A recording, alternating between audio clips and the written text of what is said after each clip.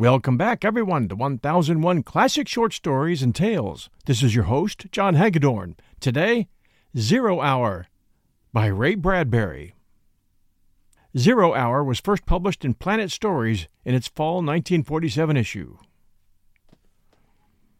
Oh, it was to be so jolly. What a game! Such excitement they hadn't known in years. The children catapulted this way and that across the green lawns, shouting at each other, holding hands, flying in circles, climbing trees, laughing. Overhead, the rockets flew and beetle cars whispered by on the streets, but the children played on. Such fun, such tremulous joy, such tumbling and hearty screaming. Mink ran into the house, all dirt and sweat. For her 7 years, she was loud and strong and definite. Her mother, Mrs. Morris, hardly saw her as she yanked out drawers and rattled pans and tools into a large sack. "Heavens, Mink, what's going on?" "The most exciting game ever," gasped Mink, pink-faced. "Stop and get your breath," said the mother. "No, I'm all right," said Mink. "Okay, I take these things, Mom?" "But don't dent them," said Mrs. Morris. "Thank you," cried Mink, and boom, she was gone, like a rocket. Mrs. Morris surveyed the fleeing tot. "What's the name of the game?" "Invasion," said Mink. The door slammed. In every yard on the street, children brought out knives and forks and pokers and old stovepipes and can openers. It was an interesting fact that this fury and bustle occurred only among the younger children. The older ones, those 10 years and more, disdained the affair and marched scornfully off on hikes or played a more dignified version of hide-and-seek on their own. Meanwhile, parents came and went in chromium beetles. Repairmen came to repair the vacuum elevators in houses, to fix fluttering television sets, or hammer upon stubborn food delivery tubes. The adult civilization passed and repassed the busy youngsters, jealous of the fierce energy of the wild tots, tolerantly amused at their flourishings, longing to join in themselves. "This and this and this," said Mink, instructing the others with their assorted spoons and wrenches. "Do that, and bring that over here." "No, here, ninny." "Right. Now get back while I fix this."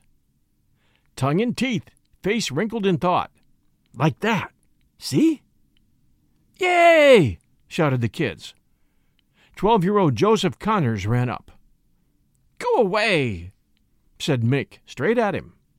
"I want to play," said Joseph. "Can't," said Mink. "Why not?" "You just make fun of us." "Honest, I wouldn't." "No, we know you. Go away, or we'll kick you." Another 12-year-old boy whirred by on little motor skates. "Ah, Joe, come on. Let them sissies play." Joseph showed reluctance and a certain wistfulness. "I want to play," he said. "You're old," said Mink firmly. "Not that old," said Joe sensibly. "You'd only laugh and spoil the invasion." The boy on the motor skates made a rude lip noise. "Come on, Joe. Them and their fairies. Nuts." Joseph walked off slowly. He kept looking back, all down the block. Mink was already busy again. She made a kind of apparatus with her gathered equipment. She had appointed another little girl with a pad and pencil to take down notes in painful, slow scribbles. Their voices rose and fell in the warm sunlight. All around them the city hummed. The streets were lined with good green and peaceful trees. Only the wind made a conflict across the city, across the country, across the continent. In 1,000 other cities there were trees and children and avenues, businessmen in their quiet offices taping their voices or watching televisors. Rockets hovered like darning needles in the blue sky. There was the universal quiet conceit and easiness of men accustomed to peace, quite certain there would never be trouble again. Arm in arm, the men all over Earth were a united front. The perfect weapons were held in equal trust by all nations. A situation of incredibly beautiful balance had been brought about. There were no traitors among men, no unhappy ones, no disgruntled ones. Therefore the world was based upon a stable ground. Sunlight illumined half the world, and the trees drowsed in a tide of warm air. Mink's mother, from her upstairs window, gazed down. The children. She looked upon them and shook her head. Well, they'd eat well, sleep well, and be in school on Monday. Bless their vigorous little bodies. She listened. Mink talked earnestly to someone near the rose bush, but there was no one there. These odd children, and the little girl, what was her name? Anna? Anna took notes on a pad. First, Mink asked the rose bush a question, then called the answer to Anna. Triangle, said Mink. What's a said Anna with difficulty. Angle. Never mind, said Mink. How you spell it? Asked Anna. T-R-I, spelled Mink slowly, then snapped, Oh, spell it yourself. She went on to other words. Beam, she said. I haven't got try, said Anna. Angle down yet. Well, hurry, hurry, cried Mink. Mink's mother leaned out the upstairs window. Angle, A-N-G-L-E, she spelled down at Anna. Oh, thanks, Mrs. Morris, said Anna. Certainly, said Mink's mother, and withdrew, laughing, to dust the hall with an electro-duster magnet. The voices wavered on the shimmery air. Beam, said Anna, fading. 4, 9, 7, A, and B, and X, said Mink, far away, seriously. And a fork, and a string, and a hexagonal. We'll return with our story right after these sponsor messages. Discover why critics are calling Kingdom of the Planet of the Apes the best film of the franchise. What a wonderful day! It's a jaw-dropping spectacle that demands to be seen on the biggest screen possible. We need to go. Hang on. It is our time. Kingdom of the Planet of the Apes. Now playing only in theaters. Rated PG-13. Some material may be inappropriate for children under 13. And now back to Rocket Summer by Ray Bradbury.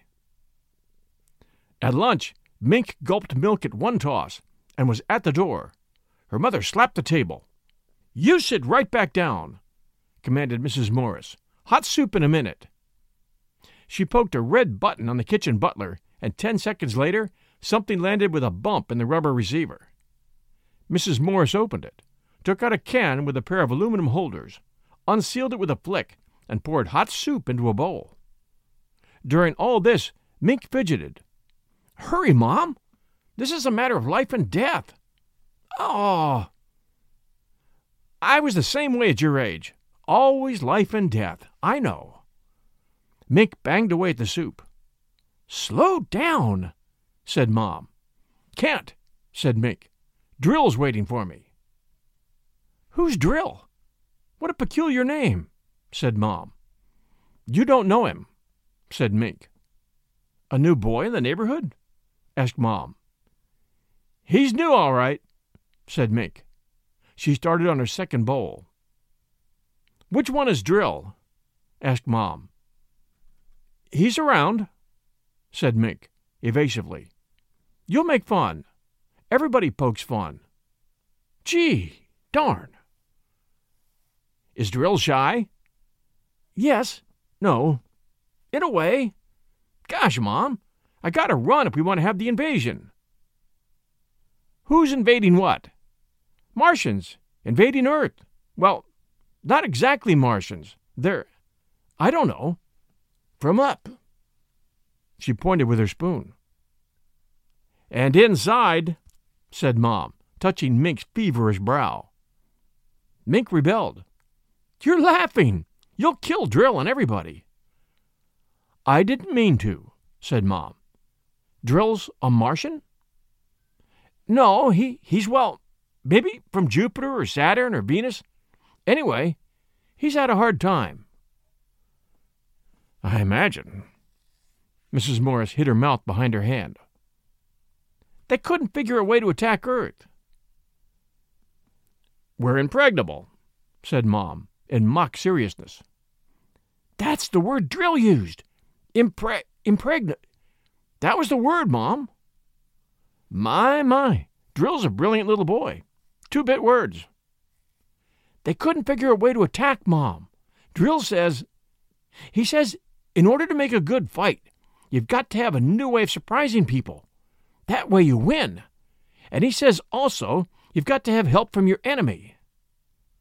A fifth column, said Mom. Yeah, that's what Drill said. And they couldn't figure a way to surprise Earth or get help. No wonder. We're pretty darn strong, laughed Mom, cleaning up. Mink sat there, staring at the table, seeing what she was talking about. Until one day, whispered Mink, melodramatically, they thought of children. Well, said Mrs. Morris brightly, and they thought of how grown-ups are so busy they never look under rose bushes or on lawns. Only for snails and fungus. And then there's something about dim-dims. Dim-dims? Dimensions. Dimensions? 4 of them. And there's something about kids under 9 and imagination. It's real funny to hear Drill talk. Mrs. Morris was tired. Well, it must be funny. You're keeping Drill waiting now. It's getting late in the day, and if you want to have your invasion before your supper bath, you'd better jump. Do I have to take a bath? Growled Mink. You do. Why is it children hate water? No matter what age you live in, children hate water behind the ears. Drill says I won't have to take baths, said Mink. Oh, he does he? He told all the kids that. No more baths, and we can stay up till 10 o'clock and go to 2 television shows on Saturday instead of 1. Well, Mr. Drill better mind his P's and Q's. I'll call up his mother and... Mink went to the door. We're having trouble with guys like Pete Britz and Dale Jarrick. They're growing up. They make fun of us. They're worse than parents. They just won't believe in Drill. They're so snooty because they're growing up. You'd think they'd know better. They were little only a couple years ago. I hate them worst. We'll kill them first. So your father and I last? Drill says you're dangerous. Know why? 'Cause you don't believe in Martians. They're going to let us run the world. Well, not just us, but the kids over in the next block, too. I might be queen. She opened the door. Mom? Yes? What's logic? Logic? Why, dear, logic is knowing what things are true and not true. He mentioned that, said Mink. And what's impressionable? It took her a minute to say it. Why, it means... Her mother looked at the door, laughing gently. It means to be a child, dear. Thanks for lunch. Mink ran out, then stuck her head back in. Mom, I'll be sure you won't be hurt much. Really. Well, thanks, said Mom. Slam went the door. At 4 o'clock, the audio visor buzzed. Mrs. Morris flipped the tab. Hello, Helen, she said, in welcome. Hello, Mary.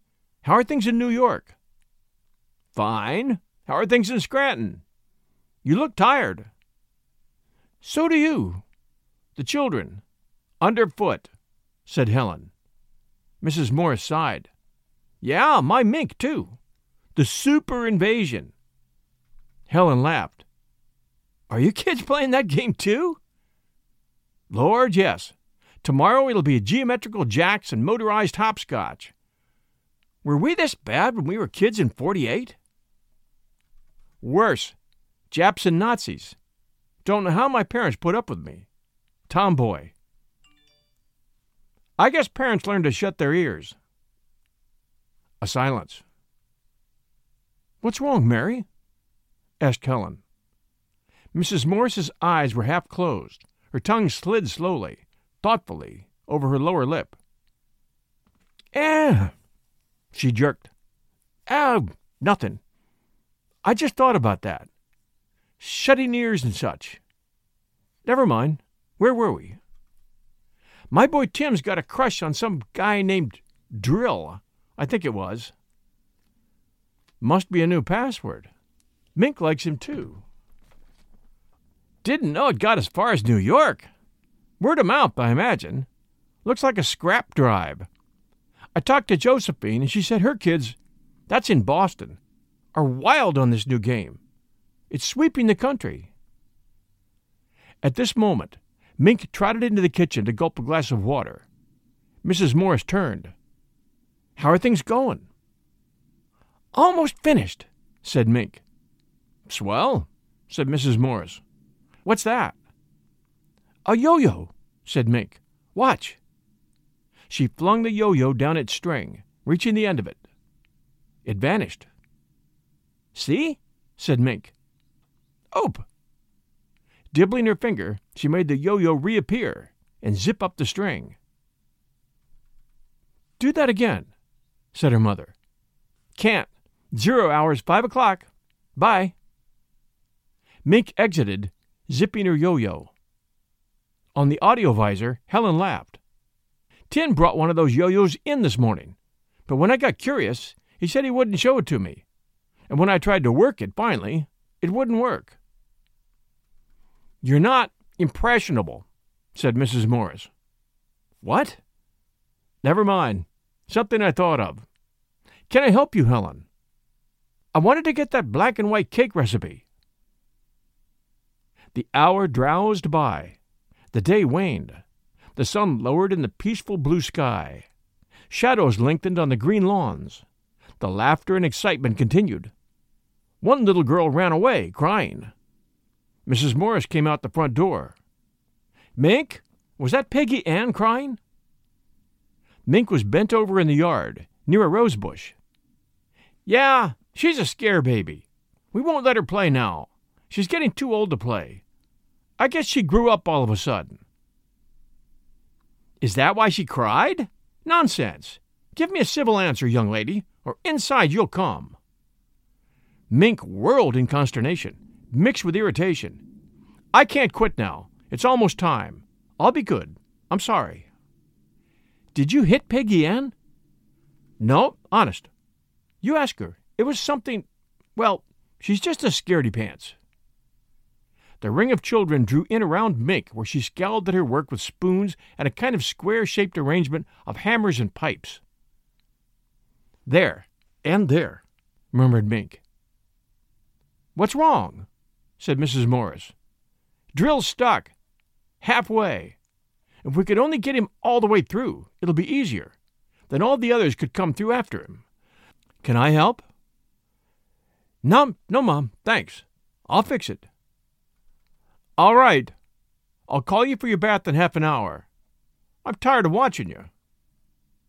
She went in and sat in the electric relaxing chair, sipping a little beer from a half-empty glass. The chair massaged her back. Children, children. Children and love and hate, side by side. Sometimes children loved you, hated you, all in half a second. Strange children. Did they ever forget, or give the whippings and the harsh, strict words of command, or forgive the whippings and the harsh, strict words of command? She wondered. How can you ever forget or forgive those over and above you? Those tall and silly dictators, the parents. Time passed. A curious, waiting silence came upon the street, deepening. 5 o'clock. A clock sang softly somewhere in the house, in a quiet, musical voice. 5 o'clock. 5 o'clock. Time's a-wasting. 5 o'clock. And purred away into silence. 0 hour. Mrs. Morris chuckled in her throat. 0 hour. A beetle car hummed into the driveway. Mr. Morris. Mrs. Morris smiled. Mr. Morris got out of the Beetle, locked it, and called hello to Mink at her work. Mink ignored him. He laughed and stood for a moment watching the children in their business. Then he walked up the front steps. "Hello, darling." "Hello, Henry." She strained forward on the edge of the chair, listening. The children were silent. Too silent. He emptied his pipe, refilled it. "Swell day. Makes you glad to be alive." Buzz. "What's that?" asked Henry. "I don't know." She got up suddenly, her eyes widening. She was going to say something. She stopped it. Ridiculous. Ridiculous. Her nerves jumped. "Those children haven't anything dangerous out there, have they?" she said. "Nothing but pipes and hammers. Why?" "Nothing electrical?" "Heck no," said Henry. "I looked." She walked to the kitchen. The buzzing continued. "Just the same, you'd better go tell them to quit. It's after 5. Tell them—" Her eyes widened and narrowed. "Tell them to put off their invasion until tomorrow." She laughed nervously.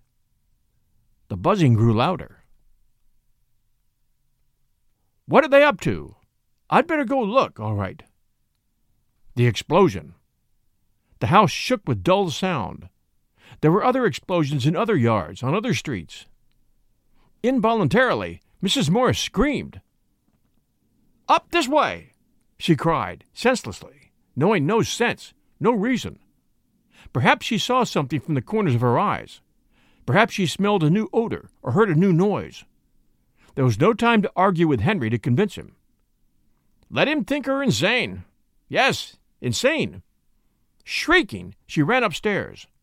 He ran after her to see what she was up to. "In the attic!" she screamed. "That's where it is." It was only a poor excuse to get him in the attic in time. Oh, God, in time. Another explosion outside. The children screamed with delight, as if at a great fireworks display. "It's not in the attic," cried Henry. "It's outside." "No, no!" Wheezing, gasping, she fumbled at the attic door. "I'll show you. Hurry, I'll show you." They tumbled into the attic. She slammed the door, locked it, took the key, threw it into a far, cluttered corner. She was babbling wild stuff now. It came out of her. All the subconscious suspicion and fear that had gathered secretly all afternoon and fermented like a wine in her. All the little revelations and knowledges and sense that had bothered her all day, and which she had logically and carefully and sensibly rejected and censored. Now it exploded in her and shook her to bits. "There," she said, sobbing against the door. "We're safe until tonight. Maybe we can sneak out. Maybe we can escape." Henry blew up, too, but for another reason. "Are you crazy? Why'd you throw that key away? Damn it, honey." Yes, I'm crazy, if it helps. But stay here with me." "I don't know how the hell I can get out." "Quiet. They'll hear us. Oh, God, they'll find us soon enough." Below them, Mink's voice. The husband stopped. There was a great universal humming and sizzling, a screaming and giggling. Downstairs, the audio televisor buzzed and buzzed insistently, alarmingly, violently. "Is that Helen calling?" thought Mrs. Morris. "And is she calling about what I think she's calling about?" Footsteps came into the house, heavy footsteps. "Who's coming in my house?" demanded Henry, angrily. "Who's tramping around down there?" Heavy feet. 20, 30, 40, 50 of them. 50 persons crowding into the house. The humming, the giggling of the children. "This way!" cried Mink below. "Who's downstairs?" roared Henry. "Who's there?" "Oh, hush! No, said his wife, weakly, holding him. "Please be quiet. They might go away." "Mom?" called Mink. Dad? A pause. Where are you? Heavy footsteps. Heavy, heavy, very heavy footsteps came up the stairs, Mink leading them. Mom? A hesitation. Dad? A waiting. A silence. Humming. Footsteps toward the attic. Mink's first. They trembled together in silence in the attic, Mr. and Mrs. Morris. For some reason, the electric humming, the queer, cold light suddenly visible under the door crack, the strange odor and the alien sound of eagerness in Mink's voice, finally got through to Henry Morris, too. He stood, shivering, in the dark silence, his wife beside him. Mom? Dad? Footsteps. A little humming sound. The attic lock melted. The door opened. Mink peered inside. Tall blue shadows behind her. Peek-a-boo, said Mink. Thanks for joining us for 0 Hour by Ray Bradbury. I hope you enjoyed this Ray Bradbury very suspenseful short story. We always appreciate reviews, and we have a few recent reviews to share with you. The first one, great reading, 5 stars, 1001 classic short stories and tales. Loving all the stories. I had forgotten the great quality of the stories of yesteryear. I do love the good humor and uplifting attitudes that were so prevalent at that time period. I also appreciate the talent and enthusiasm you bring to your readings. Thank you for your hard work. Down from CLY, Apple Podcast, US. And this one, amazing find, 5 stars. 1001 classic short stories and tales. Great reader, great choices. Down from Jonesy, 888, Apple Podcast, US. And this one, great voice for stories, 5 stars. There have been books I haven't been able to get through with other narrators. Mr. Hagedorn has made formerly uninteresting classics captivating for me. I never quit a book when it's read by him. Down from Colleen, 3333, Apple Podcast, US. Thank you all so much for taking the time to send these kind reviews. We appreciate them very much. We also appreciate our contributors, our supporters, at patreon.com/1001 Stories Network. And we also appreciate your sharing our shows with others. We also invite you to tune in to a few of our other podcasts, 1001 Heroes, Legends, Histories, and Mysteries, 1001 Stories for the Road, 1001 Sherlock Holmes Stories, and the Best of Sir Arthur Conan Doyle, and 1001 Greatest Love Stories. Give them a try. I'm sure you'll enjoy them. We bring new short stories every Wednesday afternoon at 5 p.m. Eastern and every Sunday at 12 noon. Until our next story, everyone, stay safe. This is your host and storyteller, John Hagedorn. This is 1001 Classic Short Stories and Tales. Stay safe, and we'll be back soon.